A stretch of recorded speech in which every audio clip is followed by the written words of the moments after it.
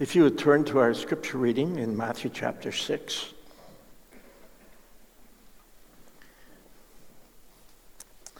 Congratulations again, Seth and Grace, and your little new Canadian there.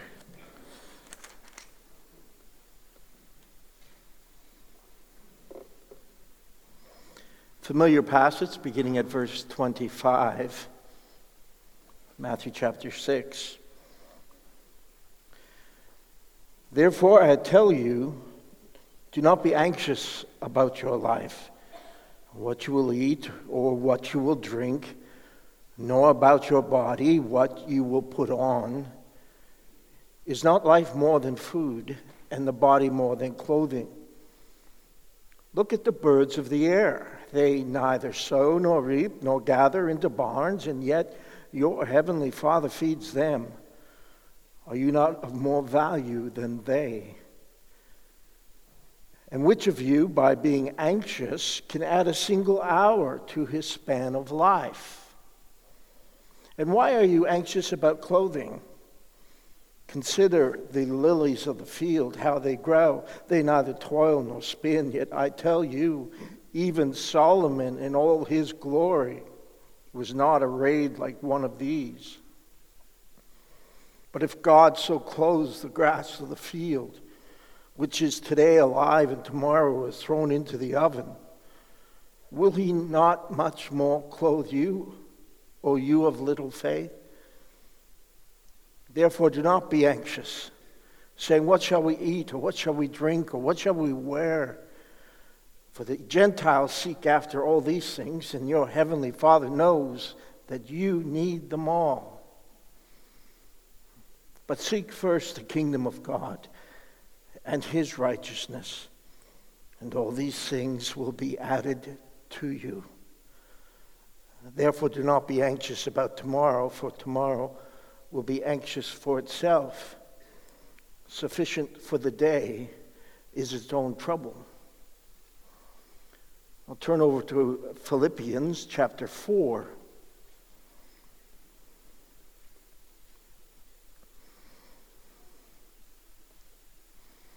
Philippians chapter 4.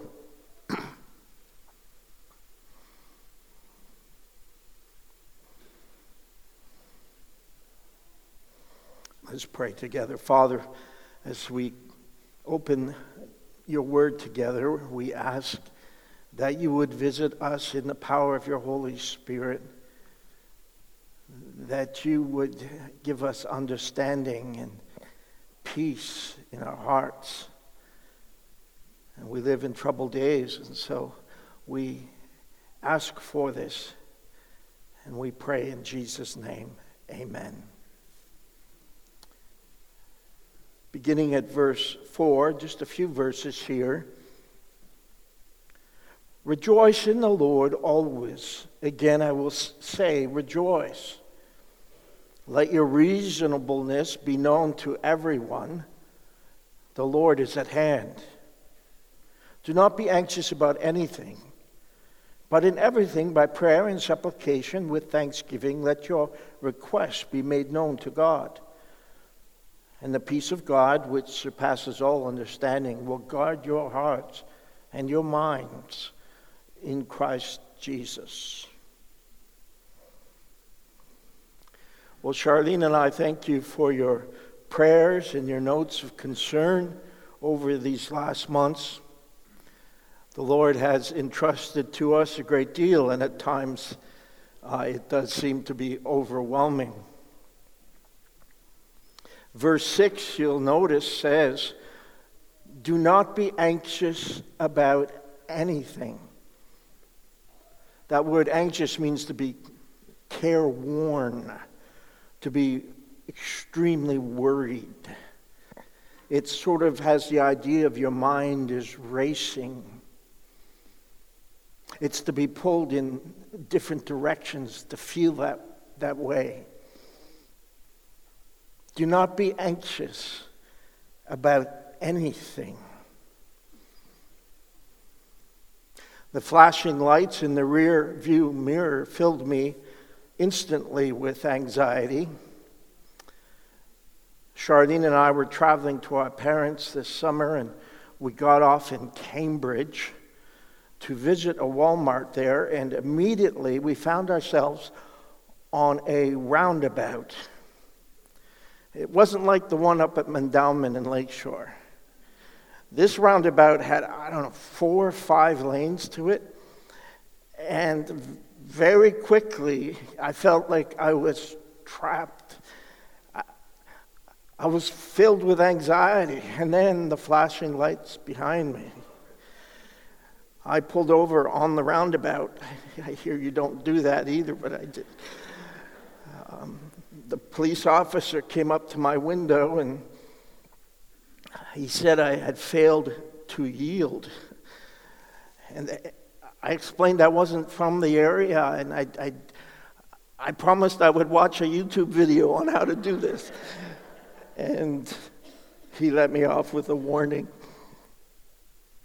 Having a police officer behind you causes a great deal of anxiety, as do large roundabouts. Do not be anxious about anything. How is that possible, Lord? There's so much to be anxious about. There's so many worries to consume our thoughts and to fill our minds and our brains with. Marcus Sayre from Barna Research says that anxiety is one of the central aspects of young people around the world. Young people are naming anxiety as one of their greatest feelings. With all the decisions that they have and the pressures and the uncertainties and the state of our world, the political winds, the economy, wars and rumors of wars. And perhaps this morning here you have anxiety, perhaps about your marriage or your job or your health or your relationships or your finances. I mean, there's so many things. And round we go on that anxiety roundabout, feeling like we're being chased down by flashing lights. And our minds fill with what ifs. What if this happens? What if that happens? Or why is this happening? Or why will that happen? And everything seems like a catastrophe. Everything feels like there is impending doom in front of us.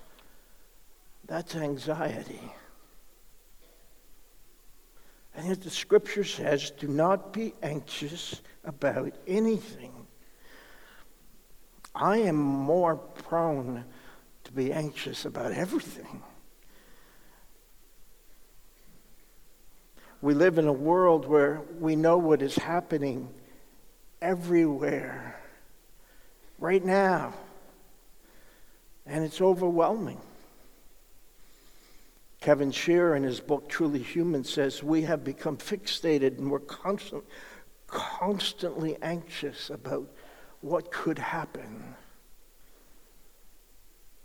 Henry Newman says that we want control to predict our life, and we have a profound loss of security and control, and he says that just produces such anxiety in us.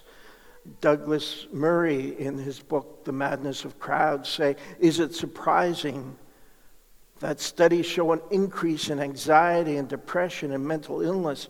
It's perfectly reasonable, he says, in a society of endless problems with no answers. Tyler Stanton, in his book Praying Like Monks and Living Like Fools, says anxiety is the soundtrack that is being played at all times in our life. It's just humming below the surface like bad elevator music. And this is a signal that something's very wrong with our world, and we feel we can't do anything about it. Verse 6 says, do not be anxious about anything. How? How do we do that? How do we get out of our heads? How do we stop the what ifs and that feeling of impending disaster, or the panic attacks, or the racing mind that keeps you from sleeping at night? He gives us 3 seemingly impossible commands here. He begins in verse 4, he says, rejoice in the Lord always. And then he says it again. Again, I will say, rejoice. That word rejoice occurs some 6 times in the book of Philippians. It's a theme of the book. It's an emphatic command. It means don't rejoice in your problems, but rejoice in the Lord. In a present continual sense, right now in the Lord, what he's doing, what he's done. In the midst of all the negative circumstances you might be going through in your life, in your world, and to rejoice in the world. But how can I rejoice in the Lord when I'm not sure I can get through the day? How do I rejoice in the Lord when things seem to be falling apart? And I'm back on the roundabout once again. And then he says in verse 5, let your reasonableness be known to everyone. I might say gentleness in your translation. To be gracious and forbearing, and that is to behave in a certain way in the midst of anxiety that does no damage to your testimony in the Lord. It's to communicate to those around you a peaceful presence in the midst of chaos. I mean, people in our world need that. They need people around them that have a peaceful presence. But it's like, look, I read this and I'm like, really? When we're on those roundabouts of anxiety and stress and it's building, we're prone to blow. We're prone to explode, to let it all out. We're prone to vent because the barrel is full or the tank is overflowing, and it's more likely I'm going to put the pedal down and cut off some people and not have a very good testimony. And the third emphatic command, he says in verse 6, in everything by prayer and supplication with thanksgiving, let your requests be made known to God. All different words for prayer in this statement. That word thanksgiving means gratitude, that gratitude to God. Fundamentally, a human thing is to be grateful to God. We know instead of worrying, we should be praying and not demanding of God, not dictating to God, not ordering God how it should be, but requesting of God and grateful to God rather than resentful of the circumstances we find ourselves in. Wesley said praying is the surest evidence of a soul that is free from anxiety. But I know myself, I often don't feel grateful for the trials and challenges. And it's hard sometimes to see what to be grateful for. Instead of saying, thank you, God, I'm more prone to ask God, why are you piling things on? Why are you letting me go through this? Why don't you do something about this? So we have quite a conundrum here. We have quite a problem. When anxiety courses through our veins, we don't really feel like rejoicing. And we don't really feel like being reasonable. And we don't really feel like being grateful. You might feel you can hardly function when you're on the roundabout and the lights are flashing. And every time you look, it's like they're adding a new lane. How do I get off? What can be done? How do we get off? Well, there's one thing. There's one thing in our passage. There's one thing that sort of is unexpectedly inserted within all of these emphatic statements. One needful thing. One bowl of chicken soup for anxiety. He says it in verse 5. The Lord is at hand. Literally, that is, the Lord is near. It's an unexpected phrase. And Paul is not referring to the return of the Lord. He's referring to the spatial nearness of God. That God is close by. He's as close as your hand. He's very, very close. And this is a constant theme throughout Scripture for those who are believers and those who are His. He says the Psalms are filled with statements like, the Lord is near the brokenhearted and those who are crushed in spirit. He's near.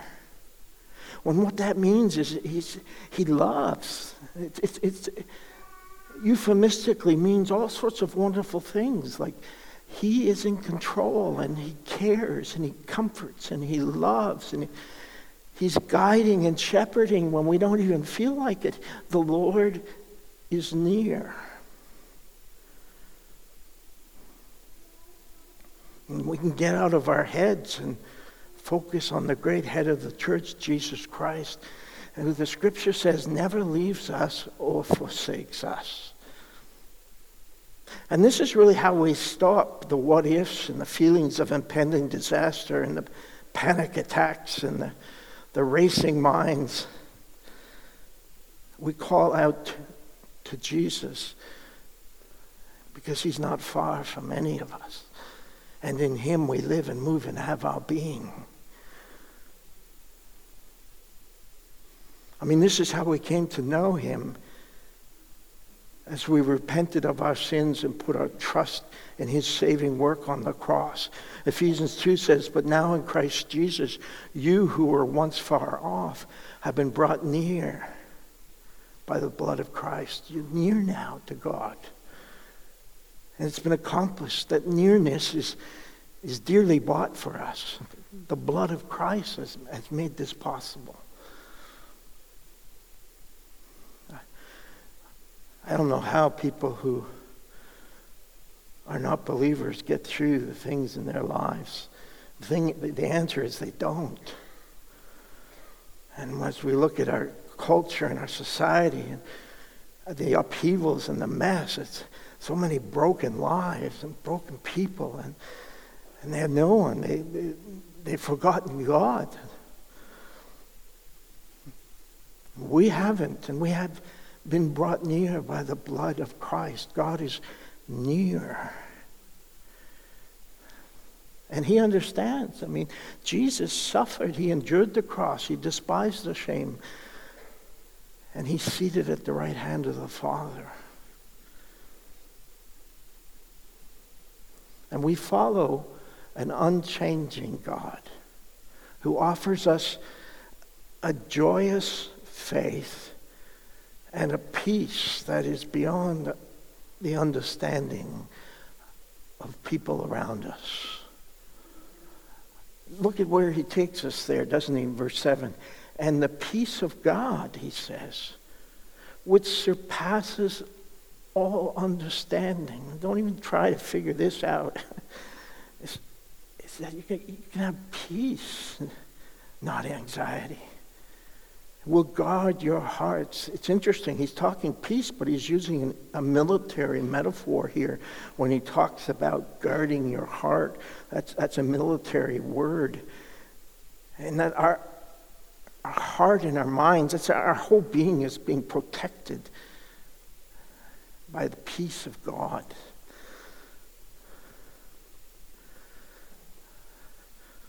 And our fellow citizens and fellow Canadians, their anxiety is being fed by so many things, believing they can change things. They believe what the world tells them. They believe they can make progress in their life without God, that they can control, that they can fashion, that they can believe in themselves. And they have this deep root of anxiety as they reject God and as they forget God. And we should, you and I, of all people, should never forget God when we're again on the roundabout again. We can be forgetful.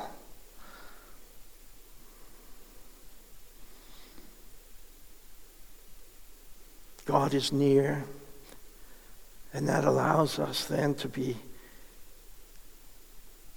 with a whole new perspective, to be able to rejoice in the Lord and behave in a certain way, and it allows us to pray with gratitude because he's near to us, rather than being overwhelmed by anxiety. The anxiety is dissipated. The anxiety drains away. God is near. God is near. Jesus is with us. Jesus is near us. And he will never leave us. And it's the only way we can get through to get through the challenges that are entrusted to us, is that he sees and he knows and he hears.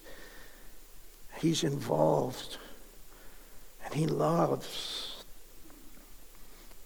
And the peace of God then is completely possible in what can seem so impossible in the moment. This is why the psalmist will say things like, "But for me, it is good to be near God. I have made the Lord my refuge," he says.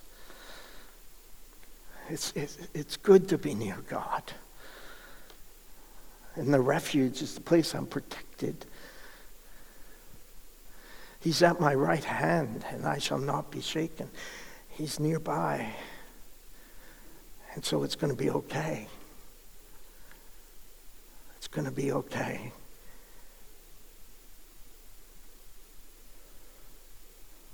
God rest, ye merry gentlemen.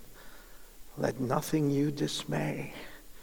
He's saying, rest, rest. Don't be dismayed. Why? Because Jesus, our Savior, was born on Christmas Day.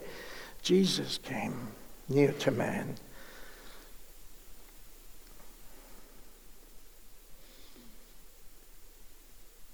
Near my God to thee, near my God to thee. And I know you, and I hear you, and I see you. You have stresses and problems, and you have legitimate troubles. We all have them together. But in the midst of the trials of life, we can rejoice in the Lord. We can give testimony and be a peaceful presence for others. We can be grateful to God because we know that the Lord is near us. And he is greater than any doubt or fear. He loves you. He understands you. He gets you. You are not alone. He's near. And in your suffering and in your turmoil, He is near. And you can be sure that there is a roundabout ahead of you again. One won't be done with the roundabouts, apparently, in this life. There's always another one ahead. Charlene was on her way to visit her mom and care for her mom, and a long, long drive, and she ended up with a gas tank that was half full, and it was 9:30 at night, and unexpectedly, of course, up in places where there's no cell phone towers and there's no gas stations. And so she could feel the anxiety increasing. It said 271 kilometers to get to where she was going, and the gas tank said 275 kilometers left. And so every hill, every curve, she's thinking, I'm using more gas than they know, and the anxiety was building, and they start, the signs saying, watch for deer. She started praying that God would put to bed all the deer. And your mind starts playing tricks in the dark, and you start thinking, I'm going to end up on the side of the road, and some serial killer is going to come, and they'll never find me.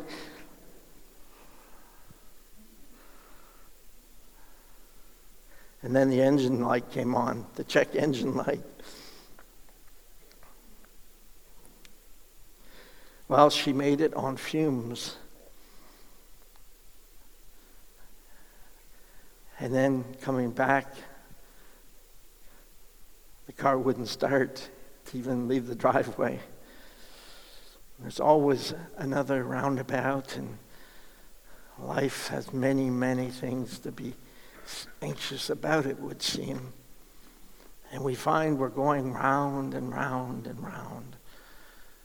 And our anxiety is increasing, and it's getting worse, and the flashing lights are pursuing. And when that happens to you, as surely it will, if it's not even today,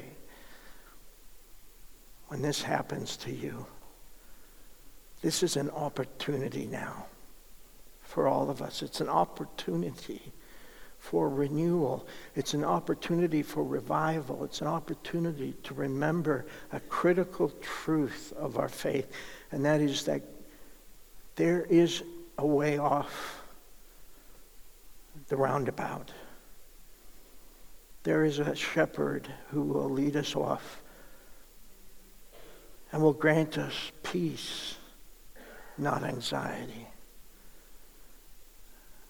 Because there is a Savior who is near.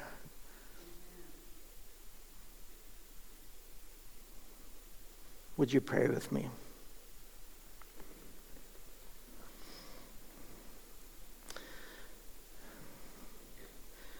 Some of you are today just filled with many things. And life is hard. And you're worried. And if not today, probably tomorrow.